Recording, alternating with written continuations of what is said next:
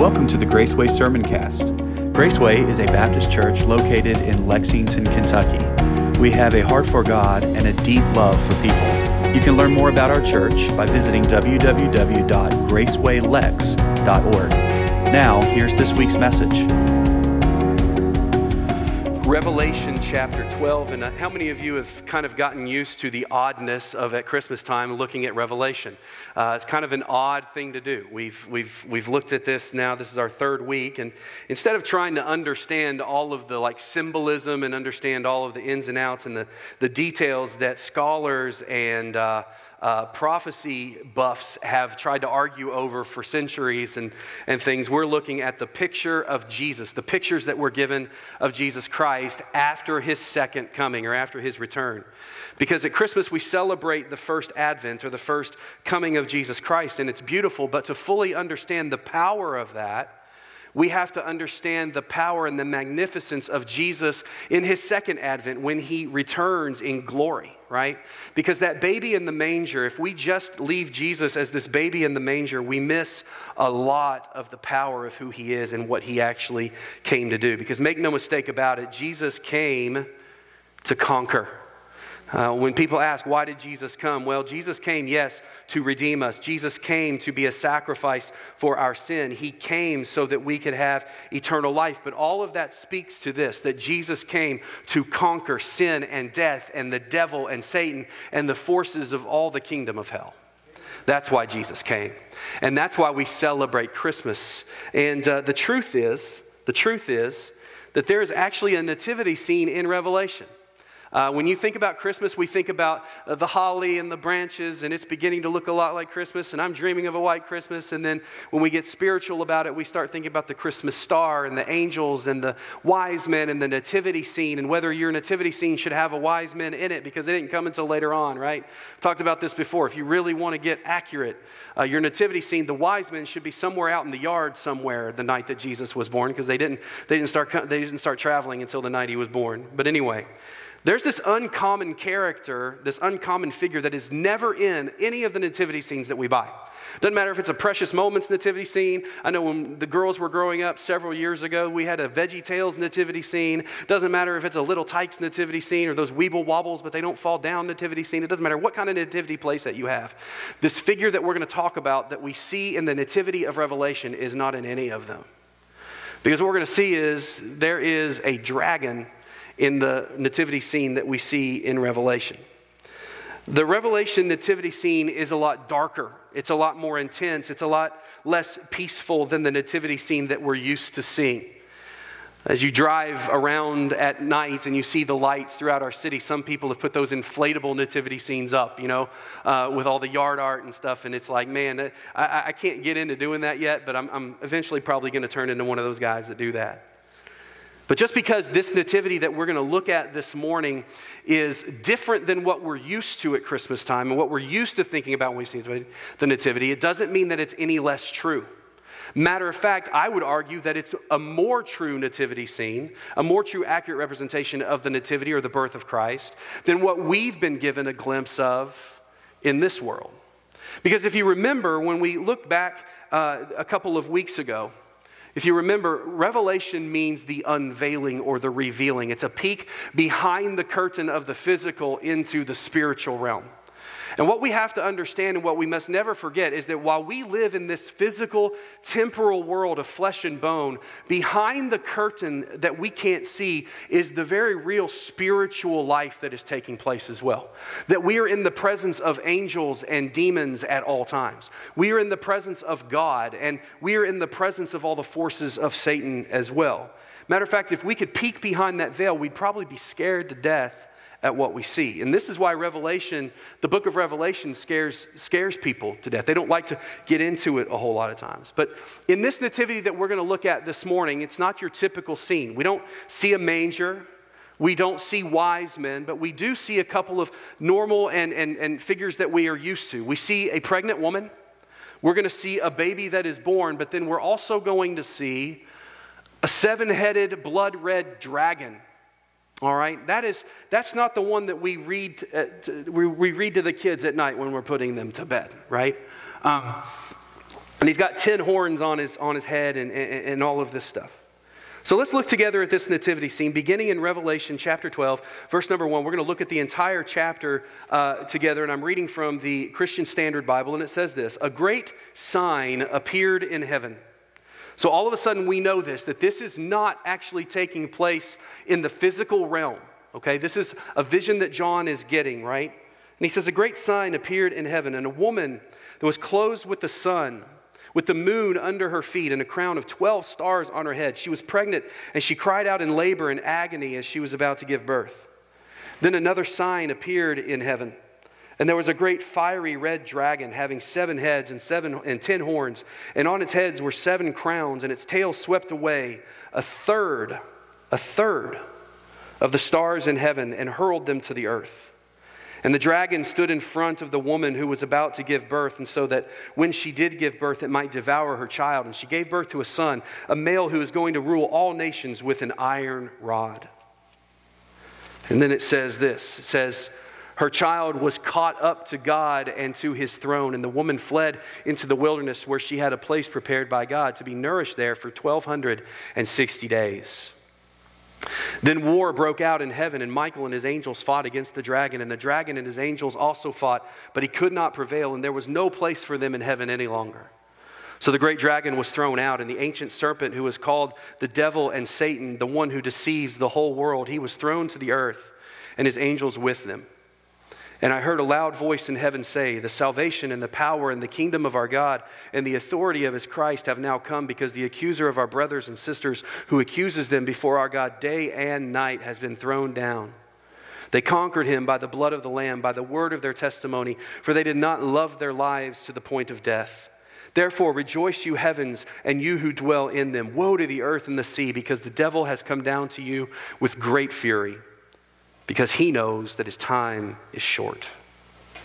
And when the dragon saw that he had been thrown down to the earth, he persecuted the woman who had given birth to the male child. And the woman was given 2 wings of a great eagle, so that she could fly from the serpent's presence to her place in the wilderness, where she had nourished for a time and a time and a half.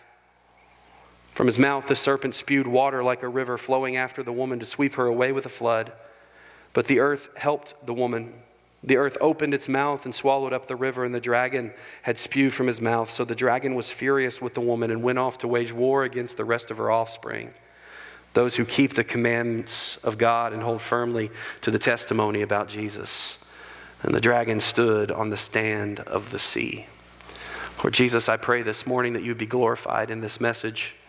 Lord, what we see in this passage is something that is interesting, because it covers not only a time that is to come in the future, but it covers a time that has taken place in the past, but it also covers the time that is right now as well.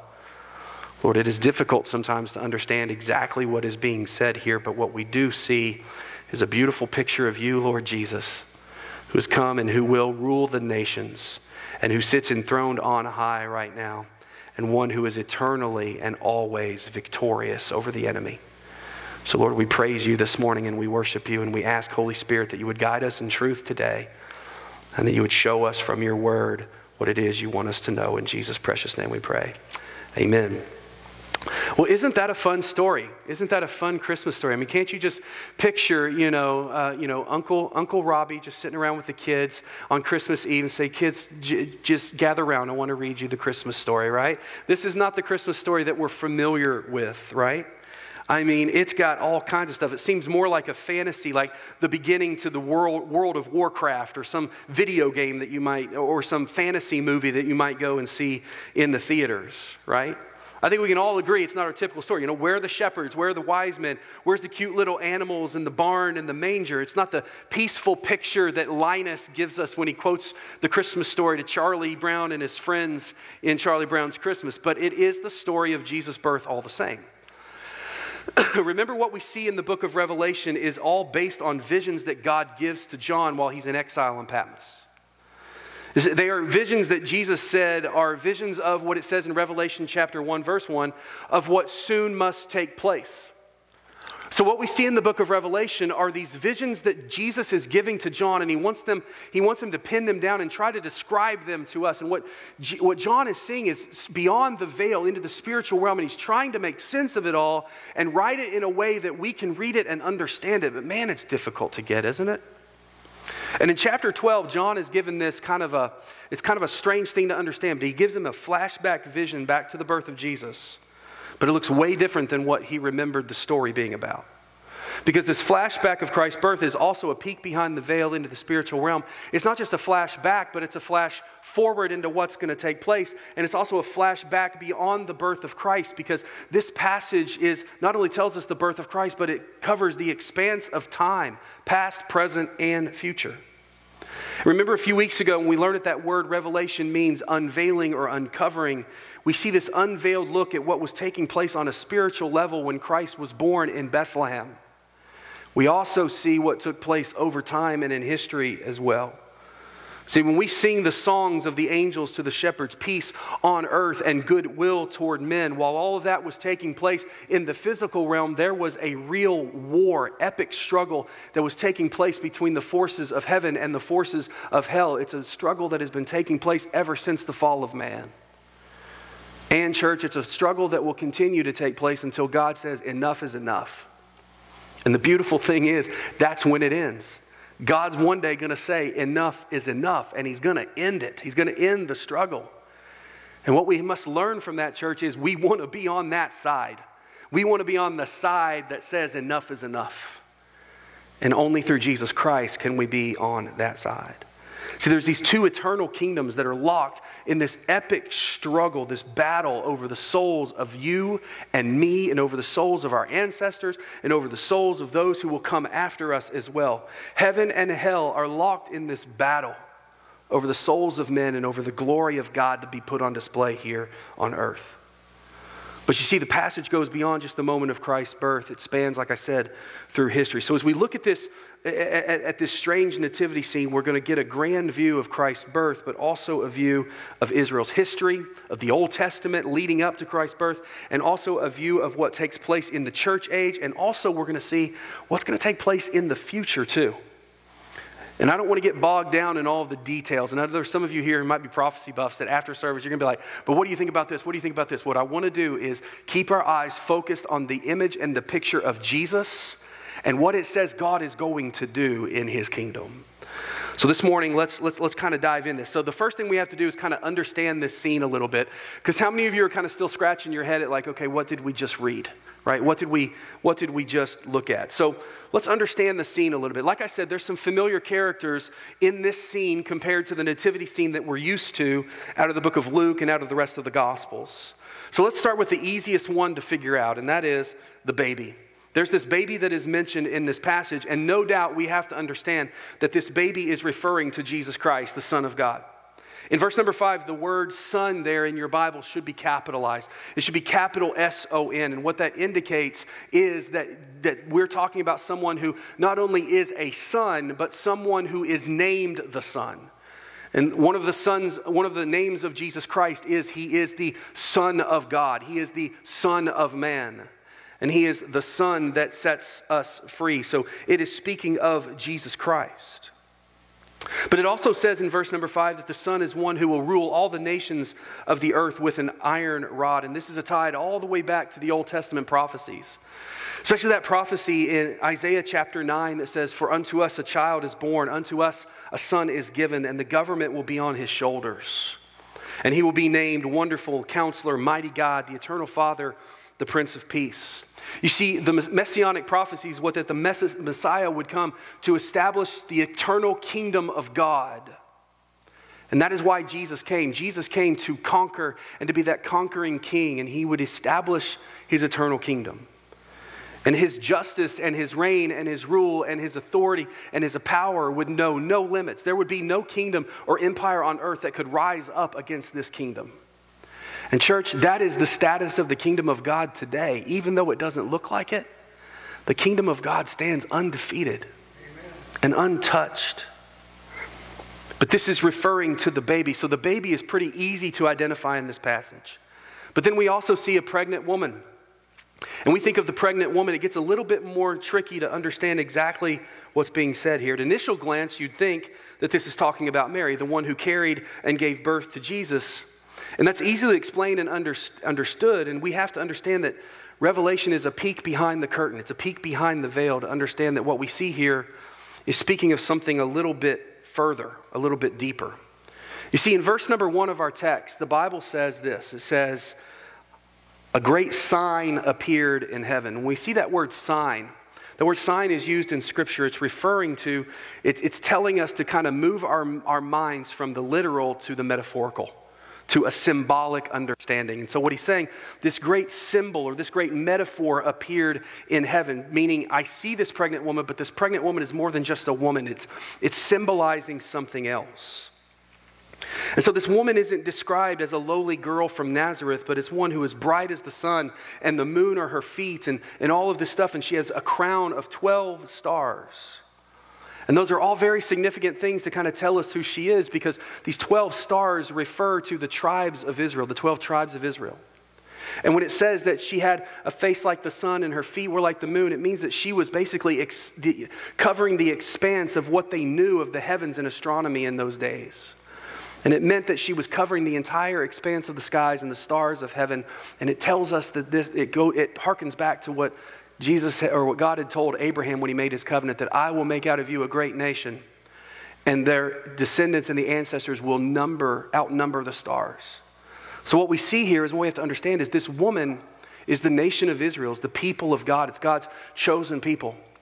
And when it says that she is pregnant and that she is in labor, what it is saying is that she is about to give birth to Jesus Christ. And folks, Israel is who gave us Jesus.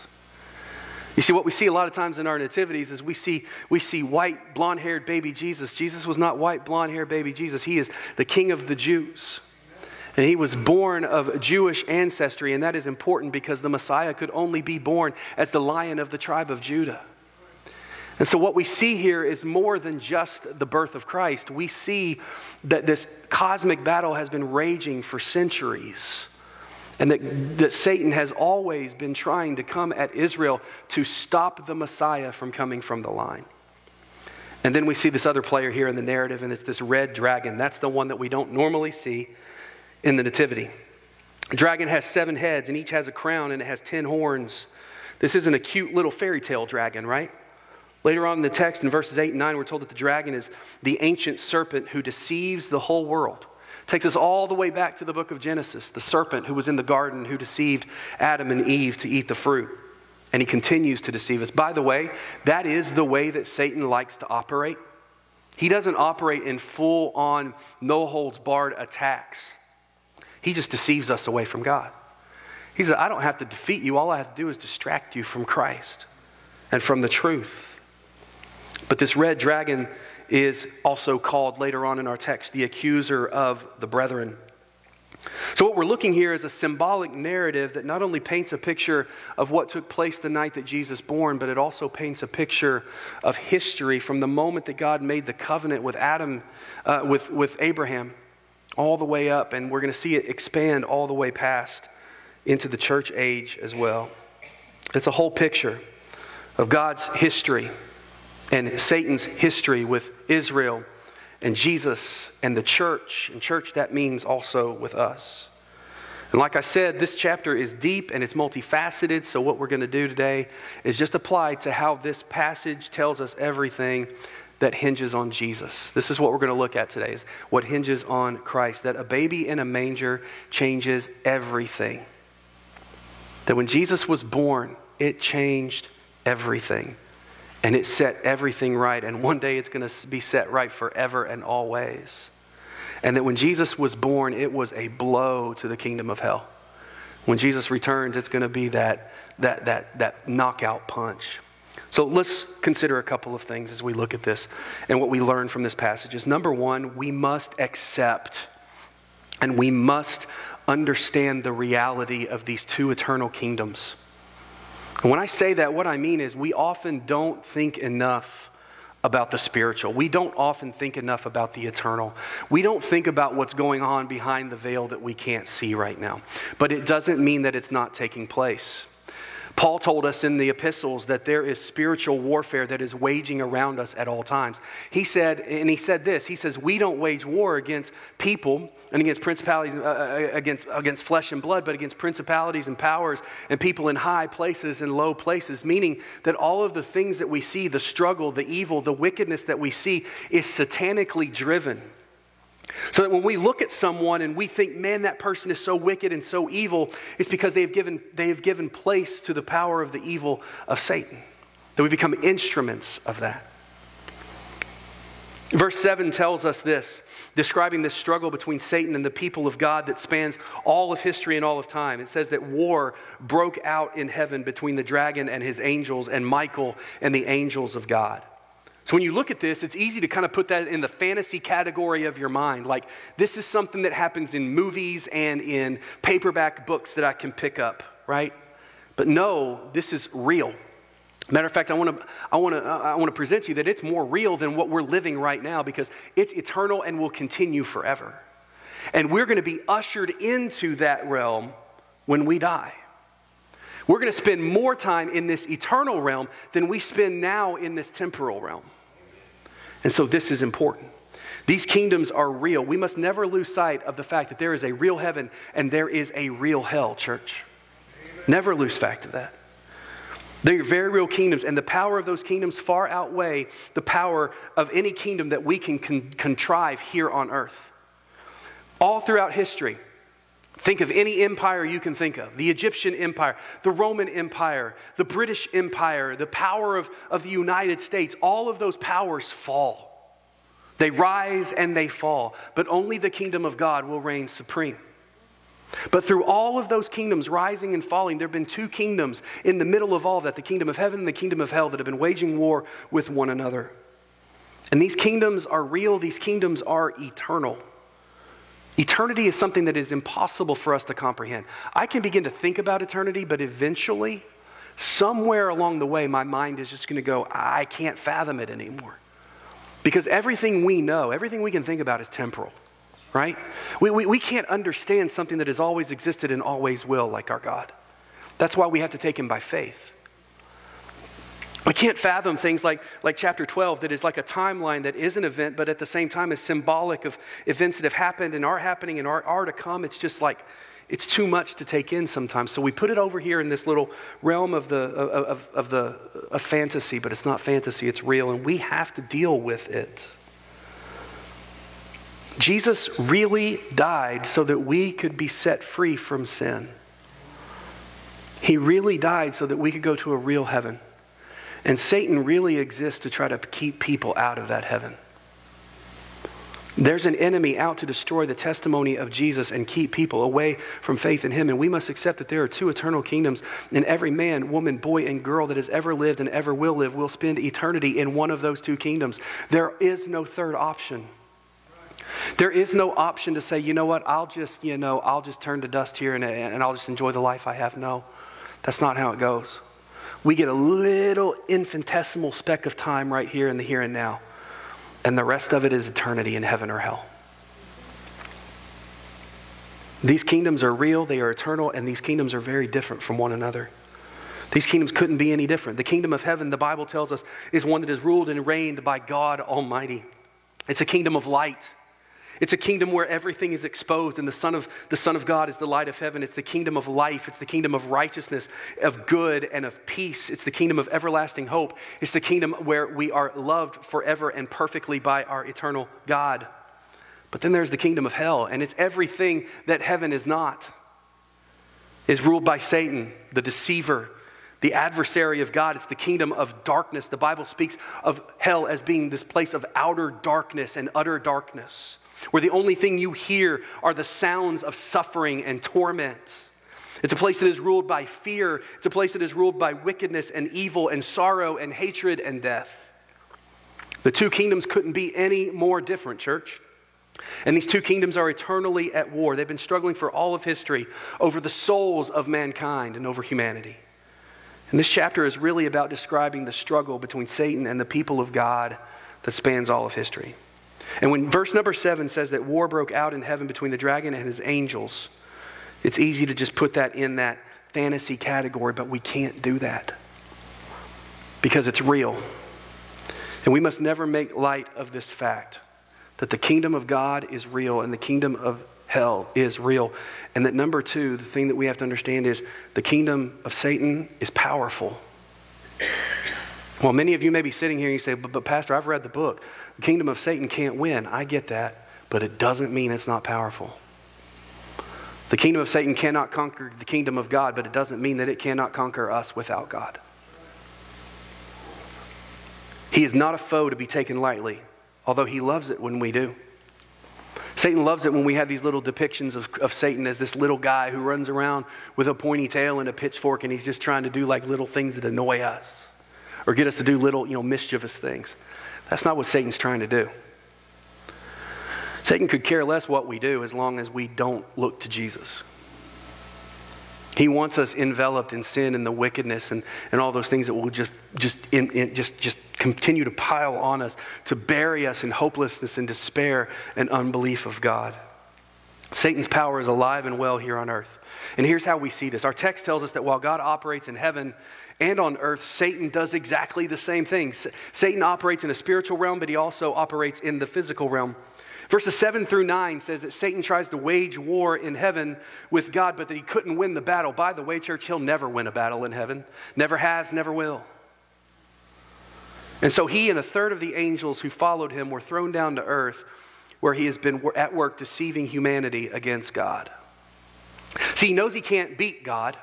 He knows he can't defeat God. He knows he can't stop God, but what he's going to try to do is keep humanity away from God. And the way the Bible describes the dragon is that he has 7 heads with these crowns and 10 horns. And to us as Gentiles, we look at that and we're like, okay, that's really weird. It's a 7-headed dragon. But to a Jewish reader, they understand that the number 7 and the number 10 are numbers of completion in their culture. So the symbolism of the dragon here, of the crowns and the heads, means that he has control over all the kingdoms of the earth. And what we have to understand now is we live in this temporal area. God rules and reigns in heaven. He has sovereignty over everything, but he has allowed Satan to have temporal power here on earth. And the reason that he does that is because he wants Satan to see that no matter what he tries, he's always going to lose. That only things that he can ever have are temporary because God has allowed him to have it. See, Satan's power is alive and well here on earth, church, and it's greater than our own. And it is set against us. Satan's power is greater than our own, and Satan's power is set against us. We have to understand that Satan's power is above our own. It's nothing that we can stand up to on our own, and he's going to use that power to destroy us and to destroy the testimony of Christ in us, church. You say, well, I'm saved. I don't have to worry about being destroyed by Satan. No, but he can destroy the testimony of Christ in us, and by doing so, cause other people to look at Christ and say, man, it's worth nothing. And then he has those lost folks and keeps them lost. See, his first goal in us is to keep us from Christ. We'll talk about that more in just a second, but we see so many examples of what Satan does and is doing and will continue to do to God's people in our text. Verse number 9 says that he deceives the whole world. That's what he wants to do. He wants to deceive us into believing that God is not who he says he is. And church, he does that to us too. How many times have we doubted God's power?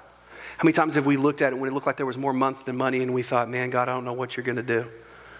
And we can't trust that he does. And so what we do is we begin to kind of break away from God and we begin to do things on our own. When we look at God's ways and we say, you know what, the world looks a whole lot different and they operate in a different way. So maybe your truth needs to be revised.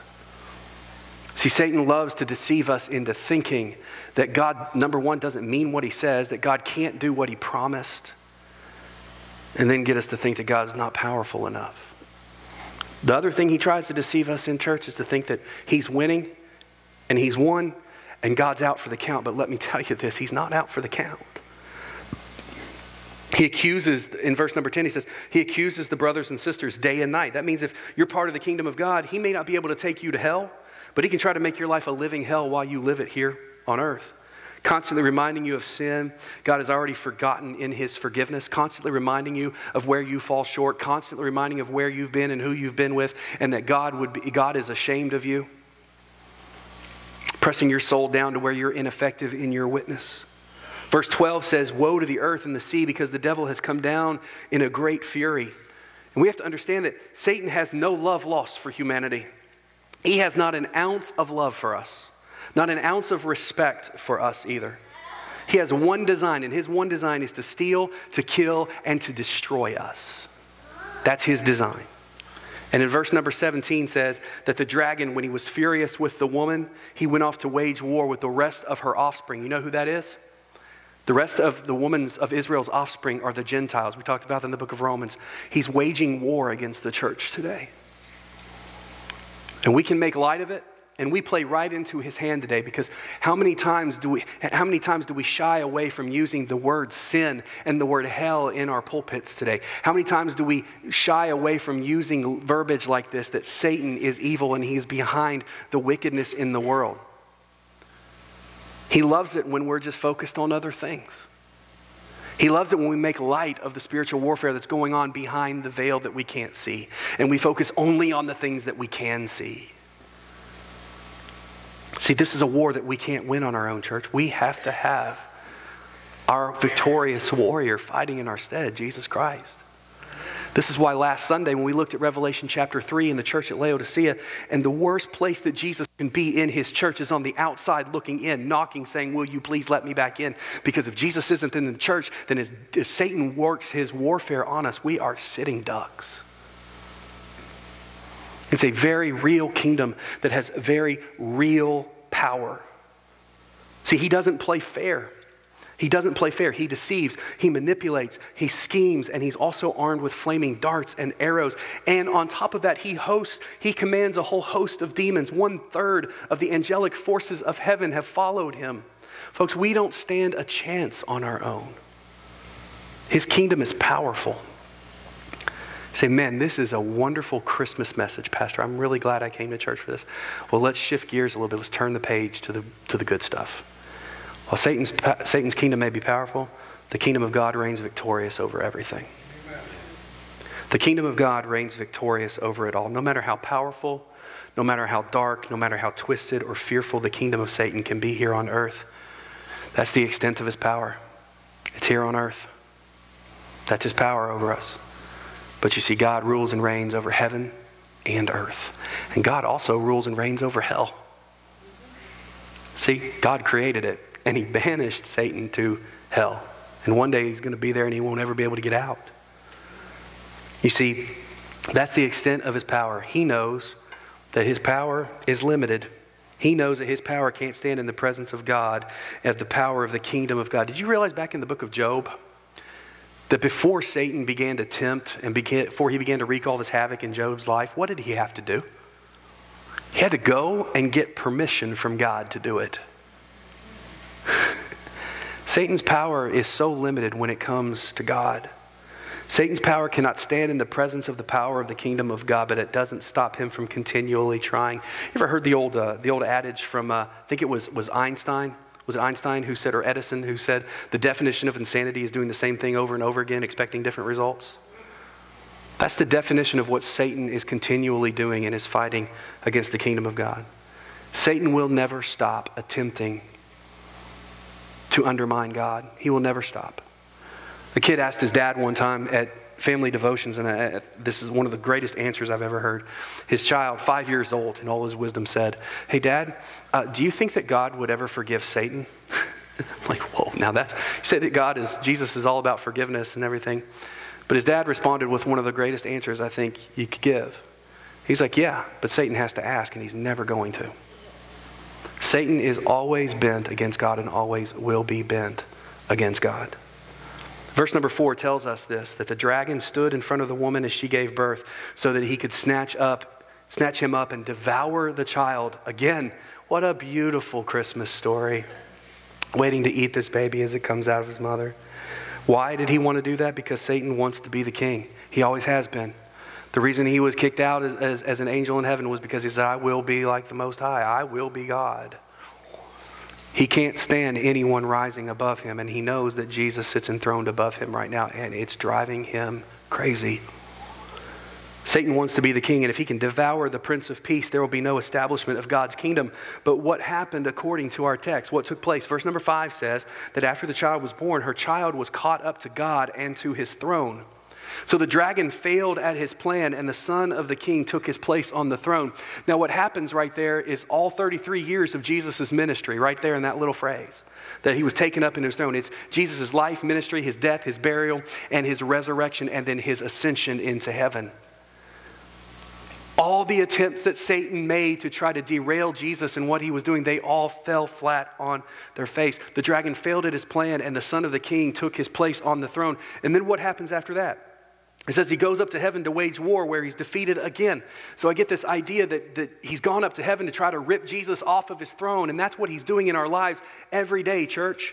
Every day as we are told to enthrone Christ and follow him. When he tempts us, when he deceives us, when he manipulates us, he comes and he says, I want to rip Christ off the throne of your life and I want to sit on that throne. And this is that cosmic battle that's constantly taking place in our hearts and in our souls, in our lives as well. But then he's thrown down to earth where he begins to fight this PR war among humanity, wanting to make God look like the lie and him look like the truth. Waging war on those who follow him, waging deception on those who remain in their lostness. And the beautiful thing about this is we see is throughout history, every attempt that Satan makes to destroy the Son fails. Every single one. This scene in Revelation is just one climactic scene. But throughout history and the story woven through Scripture, we see that God tells us that the dragon has tried to stand in the way of God's safe delivery of his Son. It wasn't just at the moment of Christ's birth where Satan was trying to stop it. He's been trying to stop it ever since the covenant was made with Abraham. And as you go back and you look at history and you see this begin to kind of unfold, as I was studying this week and preparing, I'm like, oh my goodness, I had never seen some of this stuff before. I love what Warren Wiersbe says here. Throughout the Old Testament history, Satan tried to prevent the birth of the Redeemer. There was always a dragon that was standing by that Satan had infused, waiting and trying to destroy Israel, the ancestors of the Messiah. See, before he just tried to destroy the baby, he wanted to destroy the woman, but God kept protecting Israel. God kept protecting the line of the Messiah. Remember, Israel has always been pregnant with Jesus. Israel, because of the covenant, has always been that nation that would provide the Messiah. So what does Satan want to do? If I could wipe out the nation, I wipe out the Messiah. And we see so many times throughout history, Pharaoh, actually in the book of Ezekiel, is called a dragon. Remember what Pharaoh did? Pharaoh tried to imprison God's people and keep them as slaves, and he wanted to wipe them out when they went to go off into the wilderness after they finally got their freedom. He wanted to wipe all of them out, but what happened? God wiped him out. But he was that dragon that came to wipe out that woman. Nebuchadnezzar in the book of Jeremiah is also called a dragon. I had never picked up on this correlation until studying this week. What did Nebuchadnezzar do? Nebuchadnezzar imprisoned and kept in captive his people as well. And what did Nebuchadnezzar do? He said, if they will not bow down to me, they will die. Nebuchadnezzar was set on genocide and wiping out the Jewish people that would have wiped out the Jewish line that would bring us Jesus. But what happened? God showed Nebuchadnezzar that you cannot wipe him out. And the Bible says that when Shadrach, Meshach, and Abednego are standing there in the fiery furnace and God is displaying his power, he says there's a fourth one in there with them and it looks like the Son of God. You can't make this stuff up. At one critical point in Israel's history, if you study their lineage and their timeline, the royal line of David, which the Bible says that the Son of God would come through the line of David, the royal ancestry line, the bloodline of David had diminished all the way down to one little boy. His name was Joash. The Bible says that as David's ancestors were being conquered, that the new king that was coming in to hijack everything had wanted to wipe out all of David's line, which is what they would do in those times to take over the throne. The Bible says that one woman takes this little boy named Joash and hides him in a box and hides him from them. And Joash is raised and he still keeps a claim to the line. It had reduced all the way down to one little baby. If that baby had been wiped out, the messianic prophecies are all wrong. What did God do? He protected Joash, and from that line, we still have Jesus Christ. When Christ was born, we know this story. Satan used King Herod to try to destroy him in Matthew chapter 2. After the wise men showed up to worship Jesus, what did he say? Let me go worship him too. But what he did was he issued an edict that all Jewish sons under the age of 2.5 years old would to be thrown into the river and killed. But what had God done by that time? He had sent a message to Joseph saying, get him down to Egypt and protect him. Take him off into the wilderness and protect him for a time. God protected that.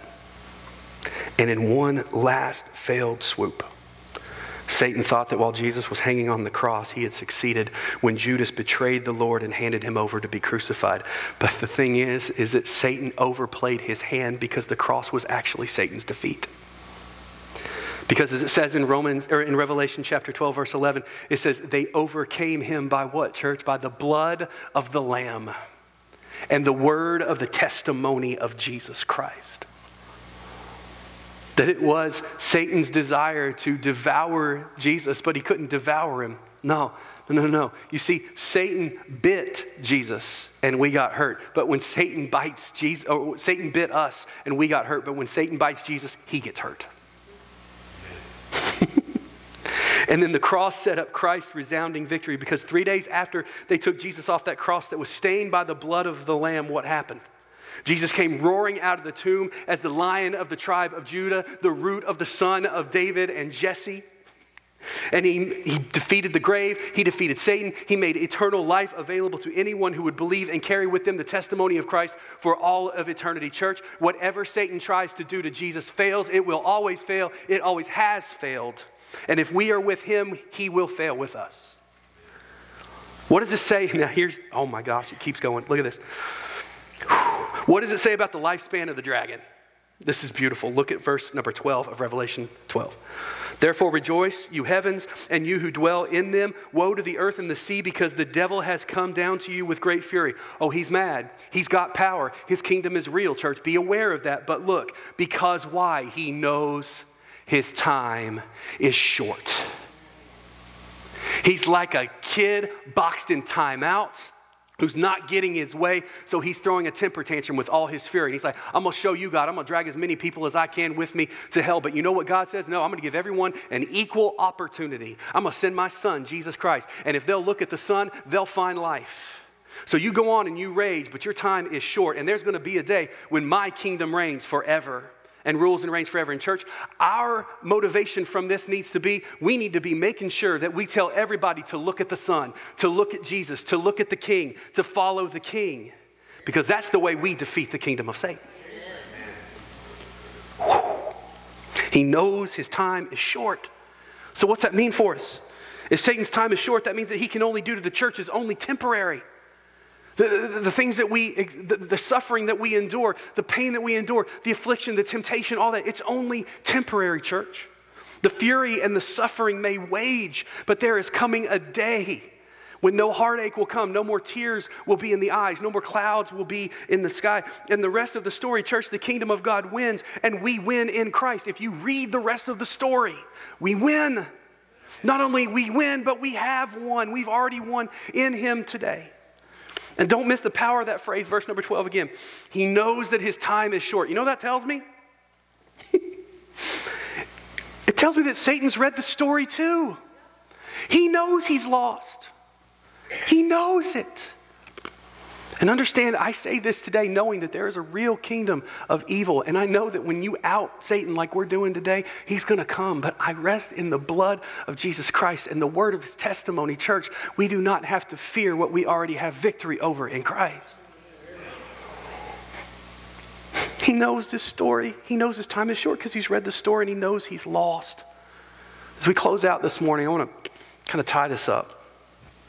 How many of you have been watching the World Cup? Yeah, a couple of us, right? Sorry about Portugal, by the way. Very sorry.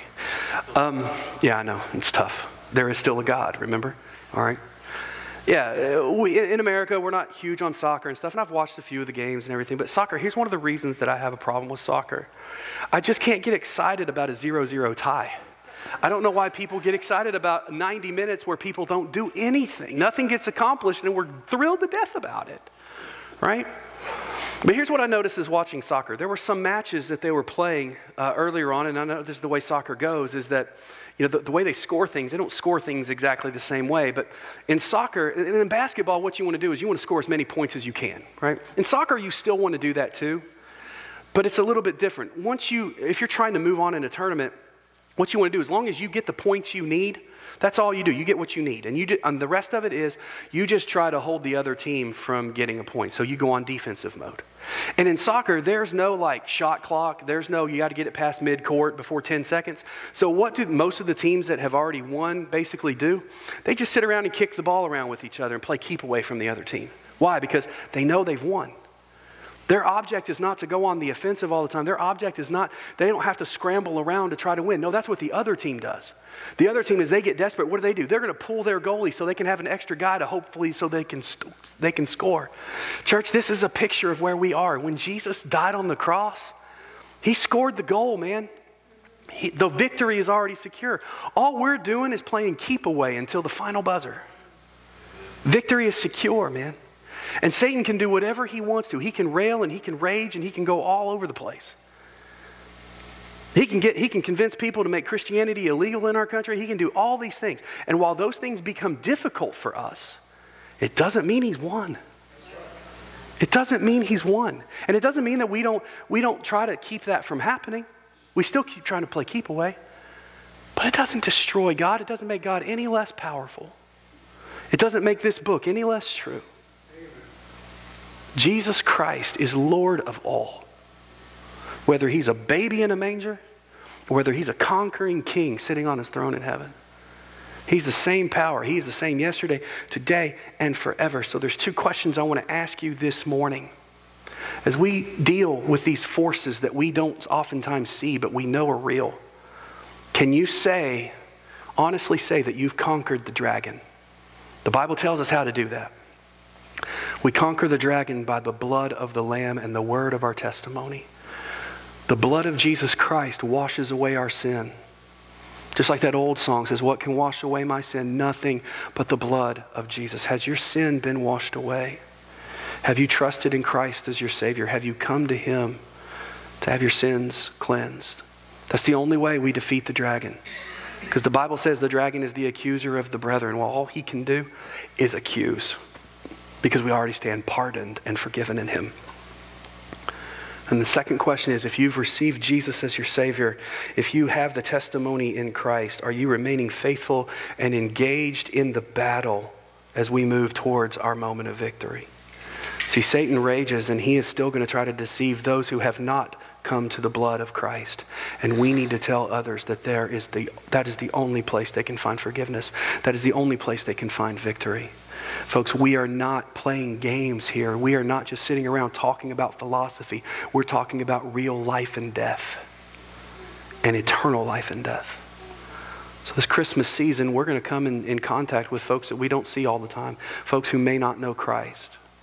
Let this be our challenge, that the dragon is sitting there waiting to devour, but we hold the key in the blood of Jesus Christ, and God forbid we would ever stay silent about the key.